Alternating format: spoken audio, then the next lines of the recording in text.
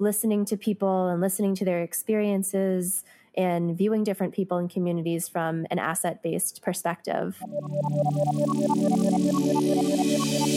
Welcome to The Lavender Lifestyle, the podcast on personal growth and lifestyle design.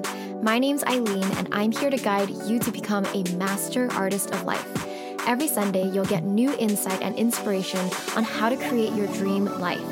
After the episode, the conversation continues in our Lavender Lifestyle Facebook group, so I can't wait to see you there. Life is an art. Make it your masterpiece. Hey everyone, welcome back to The Lavender Lifestyle. It's your host, Eileen. Today's episode touches on education and social justice. I'm so thrilled to have on our podcast our guest, Liz Kleinrock. Liz Kleinrock is an anti-bias and anti-racist educator who works with both children and adults based in Los Angeles. She's best known for her lessons on teaching children about consent, as well as her TED Talk, How to Teach Kids to Talk About Taboo Topics. I actually stumbled upon Liz's Instagram account, Teach and Transform, a few months ago, and I just thought her lessons that she was sharing with her kids were so interesting and so important. She was sharing lessons about gender equality, anti-racism, and consent and things like that. I think it's so cool to empower our youth and teach these really important topics that are so relevant today. So I'm just excited to have her on the podcast. So if you're a teacher or have kids in your life, or you just want to learn how to be a less biased, better citizen of the world, listen on. Hi Liz, welcome to The Lavender Lifestyle. I am so excited to have you. Thank you so much for having me. It's an honor to be here. Yeah, I've actually been following your Instagram for a while, and I just want to say I admire the work that you do. I think it's just important what you do. Thank you so much. It means a lot when folks say it resonates with them. Yeah. So I want to ask, how did you develop this passion for social justice in the first place? What is your story? I think that my story has definitely evolved over the years. I can probably trace it back to attending a Quaker school growing up. I went to the same school from pre-kindergarten to 12th grade, and philanthropy was always something that was really important. But looking back on it now, I think a lot of it was based in more of a savior complex and savior mentality. Like, I'm going to go into under-resourced communities and help them in the way that I think they need to be helped. But part of becoming a public school teacher and working in different communities, very, very different than the ones that I grew up in, made me realize that it's so much more about listening to people and listening to their experiences and viewing different people and communities from an asset-based perspective in order to help support them in the work that they're already doing. And because I grew up in such a privileged environment, recognizing that part of social justice teaching is really about empowering students, about empowering adults to use their voice and their power and their privilege to create a more equitable society for everybody. And this is the work that seems to also have resonated the strongest with my students. And I see how engaged they are in the classroom and how they want to be included in the conversations about topics that are happening outside their classroom walls. So was this something that developed once you started teaching and once you started to see just learn more in the schools? It was definitely something new. I would say that my first attempt was really focused on social and emotional learning. I did a master's research project on developing emotional vocabulary with my students, like being able to express how you're feeling and name more specifics so people can better help and support you. But because I informally looped with the same group of kids for 3 years, we just had developed so much trust. And I really wanted to see how they could take a lot of the concepts we were talking about within our classroom and apply them to the outside world. And so we started to look at things like stereotypes and gender roles and norms, and moved into bigger topics like race and injustice. And it's really because the kids took to it so well. It gave me a lot more confidence in pursuing, I guess, more challenging topics. But the kids have always really responded well to it. That is so interesting. I mean, can you explain how you first started to infuse these topics into your teaching? Sure. What did it look like? Yeah. So the very first unit I did was around gender stereotyping. I taught second grade, and it was really a result of a lot of the things that I was hearing on the playground, comments like, oh, girls can't do this, or that's not for boys, and really wanting to address those types of comments very explicitly.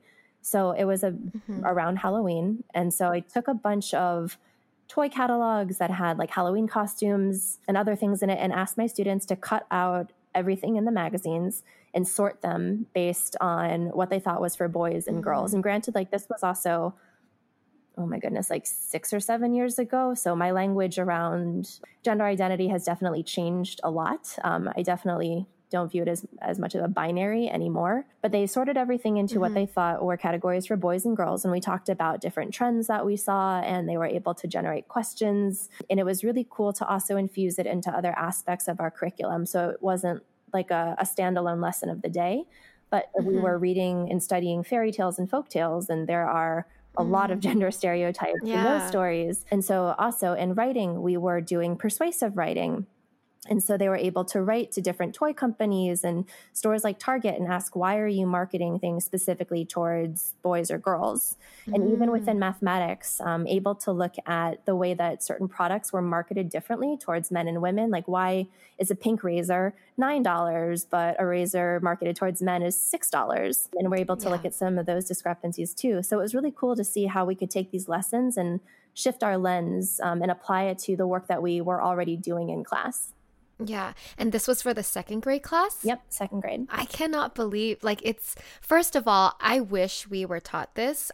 When I was at this age. And second of all, a lot of people wouldn't give second graders that much credit to be able to do the things that you've had them do. Would you agree? Yeah, definitely. I think kids are always underestimated. And I think adults tend to forget what it's like to be a kid, and also tend to forget that kids are exposed to everything that adults are exposed to. So when you make the assumption that kids don't care about something or aren't interested, you're making that decision for them. But if you ask them what questions they have about certain topics, they usually have something to say. Yeah. And I'm sure you've learned so many lessons from your students, but can you share things that were surprising? Have you ever been caught off guard by things that your students have said? And you're like, oh. I have been off guard with honestly just how perceptive and how kind and how much they notice, particularly from moments like even outside of, structured lessons, when they just blow me away with how empathetic they are. A couple of years ago, I had a particularly rough breakup and still had to come to school and teach the next day. And I started crying in the middle of class, which was really embarrassing. But then at recess, one of my students made a card for me without me knowing and had all the kids in the class sign it, and they gave it to me at the end of the day. That's so sweet. So I think when you can teach kids about things like empathy and kindness, it's really incredible to see what they pick up on and how they take it and run with it on their own. I love that so much. Do you have advice for people who have younger kids in their life, how to empower those kids or how to open up or start those conversations? I like to do everything from an inquiry-based perspective. So when we start a new topic, the first thing I always ask them is, what do you think you already know about this topic? If it's race, if it's gender, if it's about government or religion or anything like that, because I want to know what their background knowledge and experience is. And I also want to know what kind of biases they're bringing into the conversation too. So we can kind of get all of that out within our first lesson session. And then the second thing I ask them is, what questions do you have? What wonderings?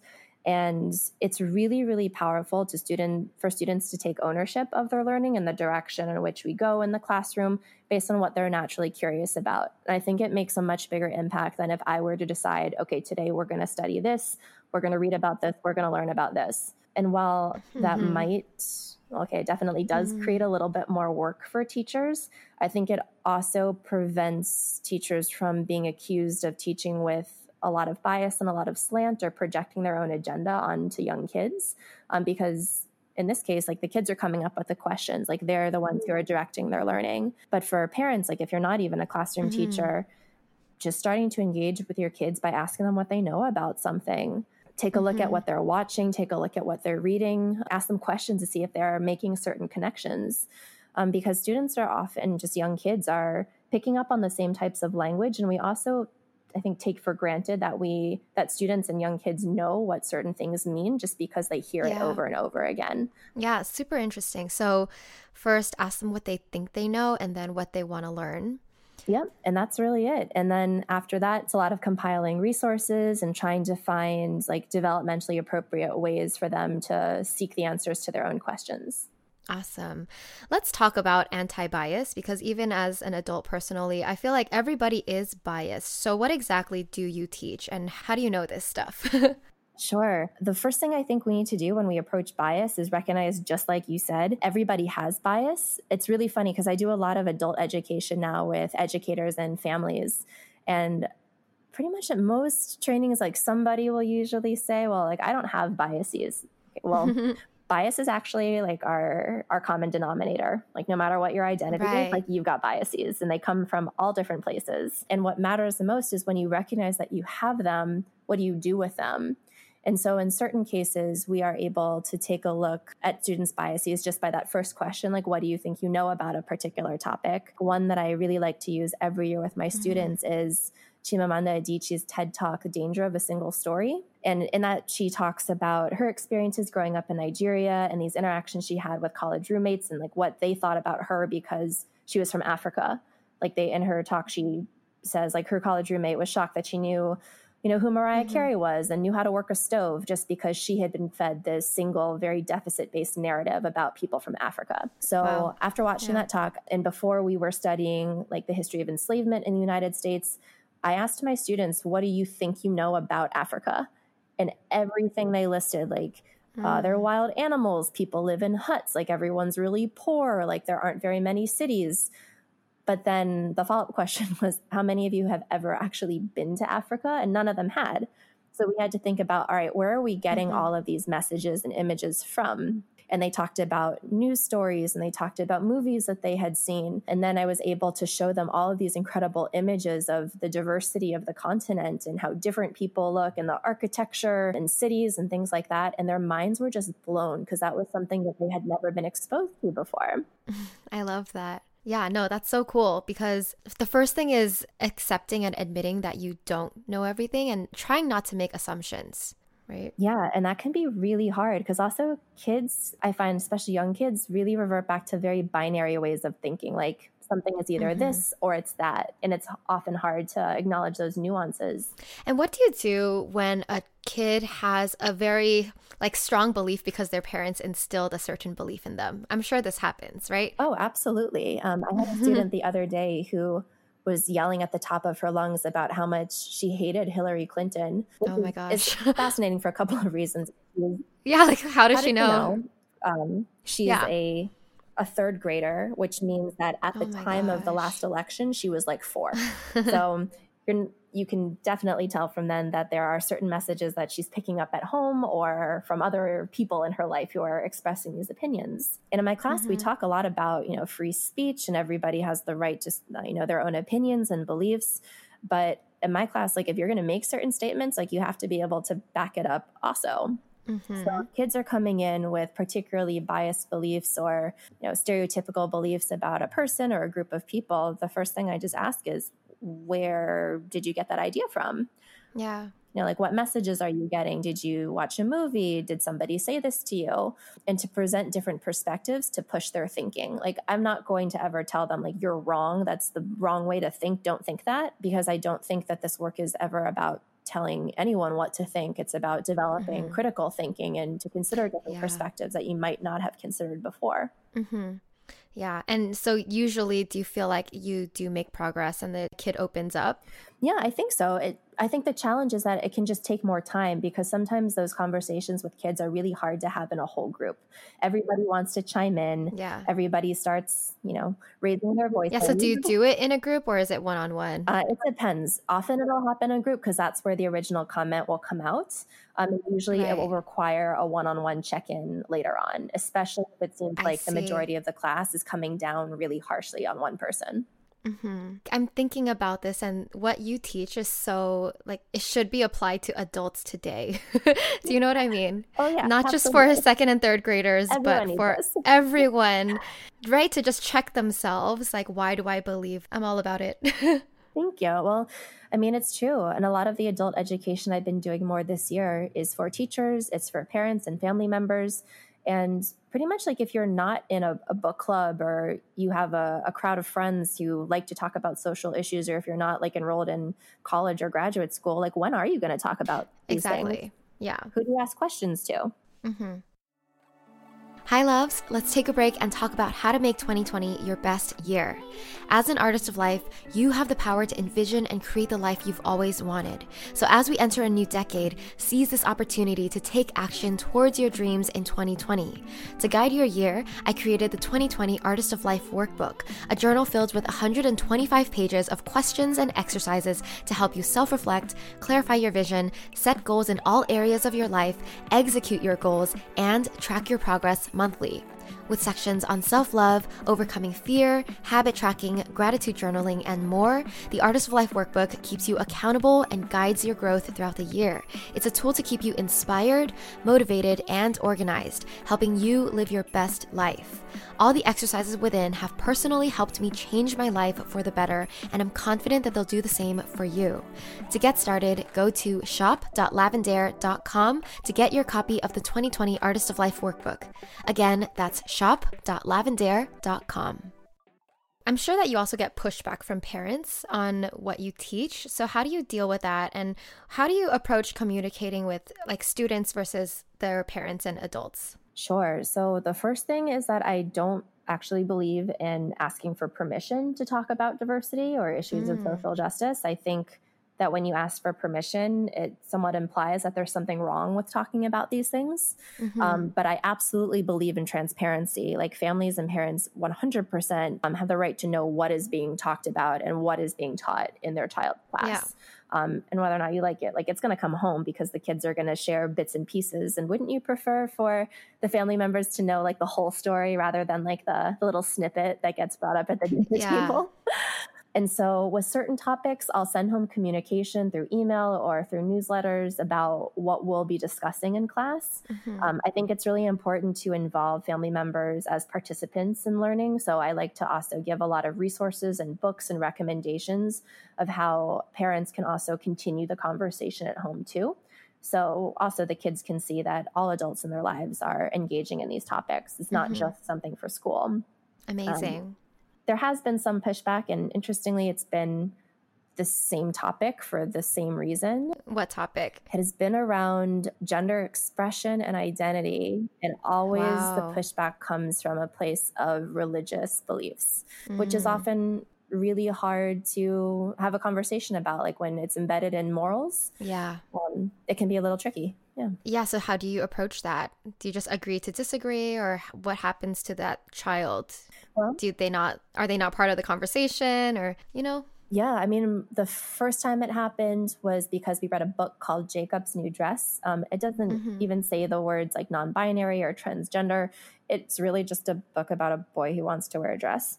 And a family emailed about it and said, in the future, we would like our child to sit out of this lesson. And honestly, it was kind of well, we already read the book, so it's already been done. But I think these days having those conversations face to face, not via email, to try to understand the root of the concern. Is it the topic itself, or is your concern you don't know how the conversation is going to be conducted? And I totally see that because, you can be having conversations about these really important topics gender identity and, religious intolerance and racism. But if you do it really poorly, it can definitely inflict a lot more harm and damage in the long term. So I totally get that perspective. But I think because I live in Los Angeles and I've also worked in a very progressive and inclusive environment, explaining to the parents that it's really about honoring students and their identities first. And we do have students at our school who identify in lots of different ways. We have parents and family members who identify in these ways. And we also have staff as well. So if it's really a matter of you wanting your child to be immersed in just the beliefs that reflect your household, that's fine, but recognize that you are choosing to engage in this community as well. And because you're choosing to be here, I worked at a charter school, so they did have choice. Right. You have to also determine if this is right for you too. I see. Yeah. How do you feel about a child who has parents who are over controlling about what they learn and what they're exposed to? Because ultimately, as a parent, you can't control what your child is exposed to. It's just, that's the world. Yeah. I mean, I think I'm not a parent myself, but if it were my child, I would want to have the ability to set up that conversation myself and have an understanding of what's being talked about, give them enough background information so they're not learning about these issues in isolation. And the big question that I've been asking resistant adults lately has been like, if your kid had like racist beliefs, sexist beliefs, like, wouldn't you want to know about it? Like, wouldn't you want to know in order to do something? Like, I don't think any parent would want to get that phone call when their kid is 16 saying they, said a racial slur, said something homophobic in school. And then your reaction is, well, my kid doesn't do that. Like, where did they get that from? Well, probably because you weren't having the conversation, which isn't the same thing as, addressing it. Right. Awesome. So let's talk about the book that you're currently working on. Can you tell us what the book is about and why do you want to write it? Sure. I'm super excited about it. It's through Heinemann Publishing. It's a publisher that works primarily for teachers. And the premise of the book is centered around all of these different barriers or kind of excuses that educators use to not engage in issues of diversity, equity, inclusion, if it's race, gender, religion, disability, anything like that. And so about 2 years ago, I put out a question on social media and asked teachers, hey, if you want to be involved in this work, but you're not, what's stopping you? And from these hundreds of responses I got, I was able to kind of sort them into 10 or so categories, which ended up forming the themes of each chapter. So each chapter stands alone. And so, for example, one is about, like, I want to do this work, but parents are really resistant, as we were talking about, or my administration is unsupportive, or all of my students are white and no one in my community seems to care except me. Like, what do I do? So it's really based in real life examples. And the purpose of it is also to be very constructive and proactive. Like, it's not all talk, it's not all theory, but drawing from success stories from my own practice and the practice of other educators I've interviewed for this book. Oh, that's awesome. Yeah, I like that it's what blocks people, but how to not let that stop you. Yeah, and I think there are things in it that even if you're not a teacher, even if you're not even with kids, I think could be useful. Like, there's an entire chapter based around teachers' fears of not knowing how to respond if somebody says something problematic. And I think that's a fear that a lot of adults have too. Right. We all deal with that. And let's talk about the power of social media, because I found you on Instagram and I know that you post your curriculum and things like that on social media. What inspired you to do that? And then what have you seen as a result of that? To be honest, I started my Teach and Transform Instagram page like a little over 2 years ago. And it was really because I was sure that most of my family and friends were tired of me posting about teaching and social justice on my personal basis. I wanted to compartmentalize a bit and also kind of build like a visual portfolio and also connect with people who are doing similar work. So I started sharing books that I was using and pictures of lessons that I did with my students, and started to connect with other teachers from all over the country, like all over the world, who were engaged and invested in similar work. I really never knew the power of social media until I've had this experience. Like, I didn't know it was really possible to form a community with people who you've never met in real life.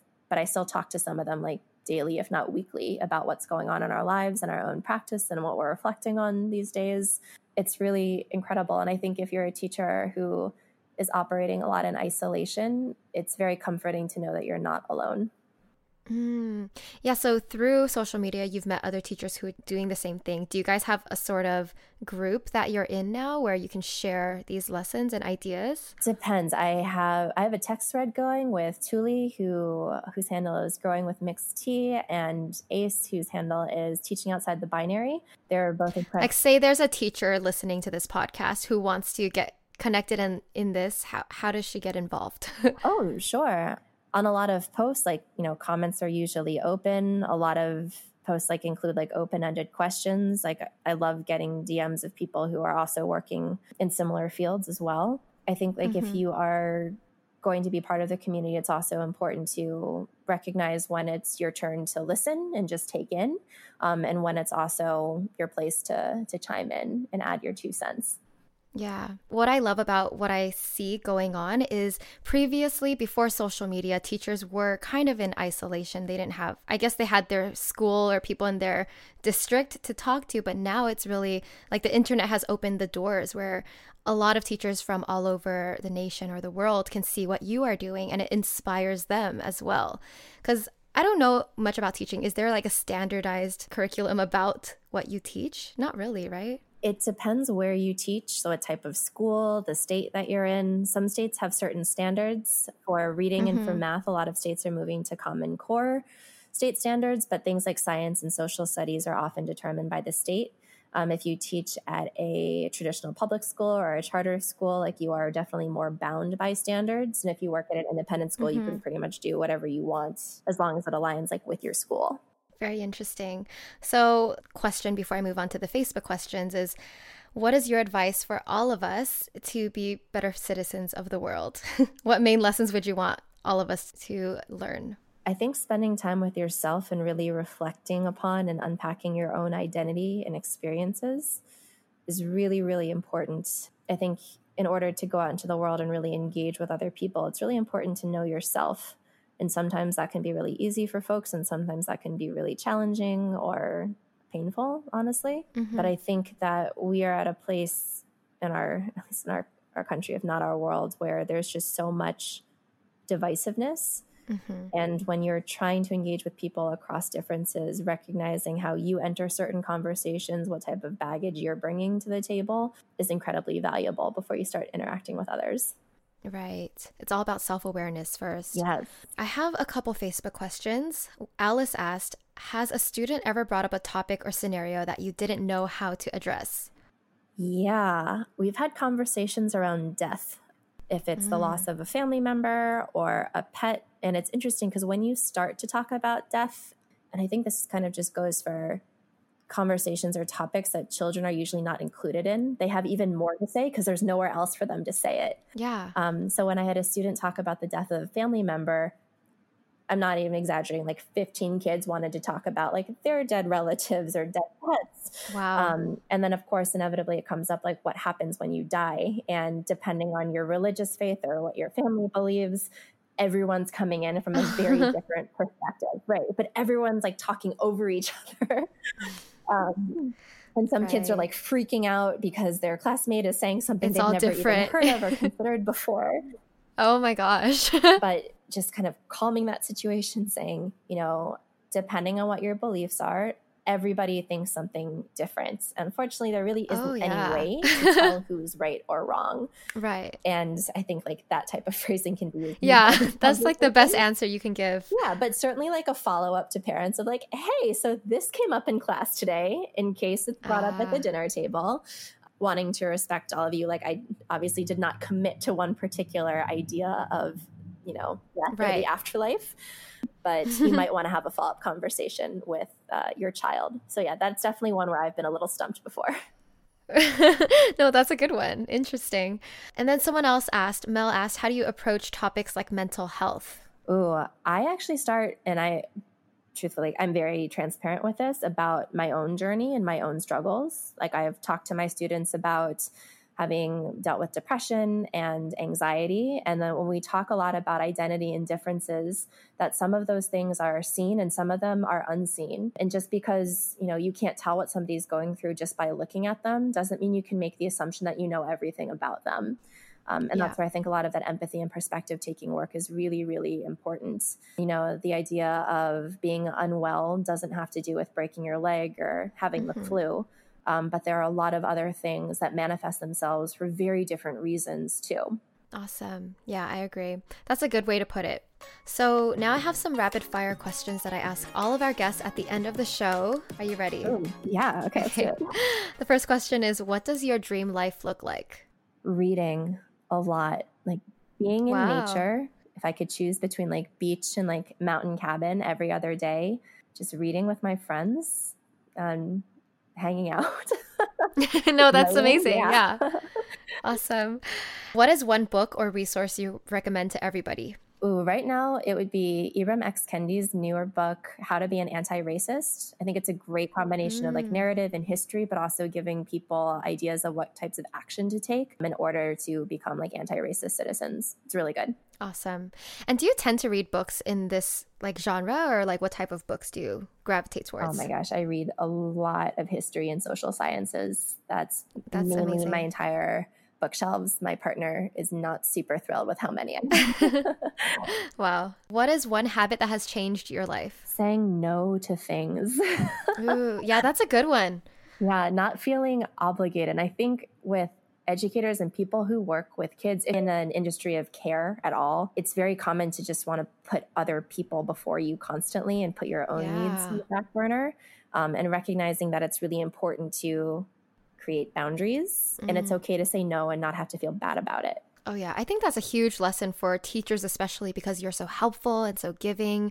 You need to have that boundary, give back to yourself. Yeah. And there's such a damaging narrative of the teacher martyr. It's always for the kids. They always come first. But you know what? If you're sick and struggling, you're not going to be of use to anybody. Exactly. I'm happy you brought that up. So the next one is, what's the best life or career advice you've ever gotten? Do what you have to do what you want to do. My mentor teacher told me that one. There are sometimes just certain hoops that are really annoying that you have to jump through. But if they're going to allow you to pursue what really matters to you, then just get it done. Yep. That's life. Okay, the last one. Finish the sentence. The most amazing part about life is? Variety. That's a new answer. Yeah, I don't like things to stay the same. Okay. Awesome. And lastly, Liz, where can we find you online? I am by far the most active on Instagram. My handle is @teachandtransform. I also have a website, teachandtransform.org, and also have Twitter and Facebook accounts under the same name, but I don't use them nearly as much. Yeah, no, your Instagram is amazing. Thank you so much for being here. Again, I love the work that you do. Keep doing it. Keep doing you. Thank you so much. I really appreciate it. All right, I hope you liked that interview with Liz Kleinrock. And now I just want to share some takeaways from our conversation. The first takeaway is one of the most important things you can do is grow your self-awareness. Learn to be more aware of your own story, your own baggage, and your own biases, because all of that affects your thinking. It affects your conversations. It just affects how you put yourself out into the world and interact with other people. So we are all biased in our own way. The first step is admitting that you do have your own bias just based on how you were raised and the environment you grew up in, things like that. And awareness is really the first step to begin dismantling this old thought patterns or these old biases that you may have. The second takeaway is to always question what you think you know, because those may be biases. So don't make any assumptions. What you think you know may be wrong. So go into conversations with an open mind and seek to learn and understand first. Never assume that you know everything about a topic or that you are right and someone else is wrong, because it's never black and white. The last key takeaway I got from this conversation is that kids are much smarter and have more to say than we give them credit for. We should empower our youth rather than dismissing them. And I think so often we dismiss kids because we think they don't know anything or they're too young. But really, I remember being a kid. If you think back on when you were a kid, even when you're in second or third grade, you already have an idea of the world, how things work, and you're already pretty tapped into pop culture, mainstream media. You know what's going on. You know what people are talking about. So yeah, just don't dismiss kids and really empower them and encourage them to have more of these open conversations about social justice and important issues. All right, that's it for today's podcast. Sending you all so much love, and I will talk to you next time. All right, that's it for today's episode. Thank you so much for listening to The Lavender Lifestyle. If you like this podcast, please show your support by leaving a review on iTunes. Lastly, you can catch me on YouTube and Instagram @Lavender, where I have even more content for the artist of life. Sending you so much love. Bye.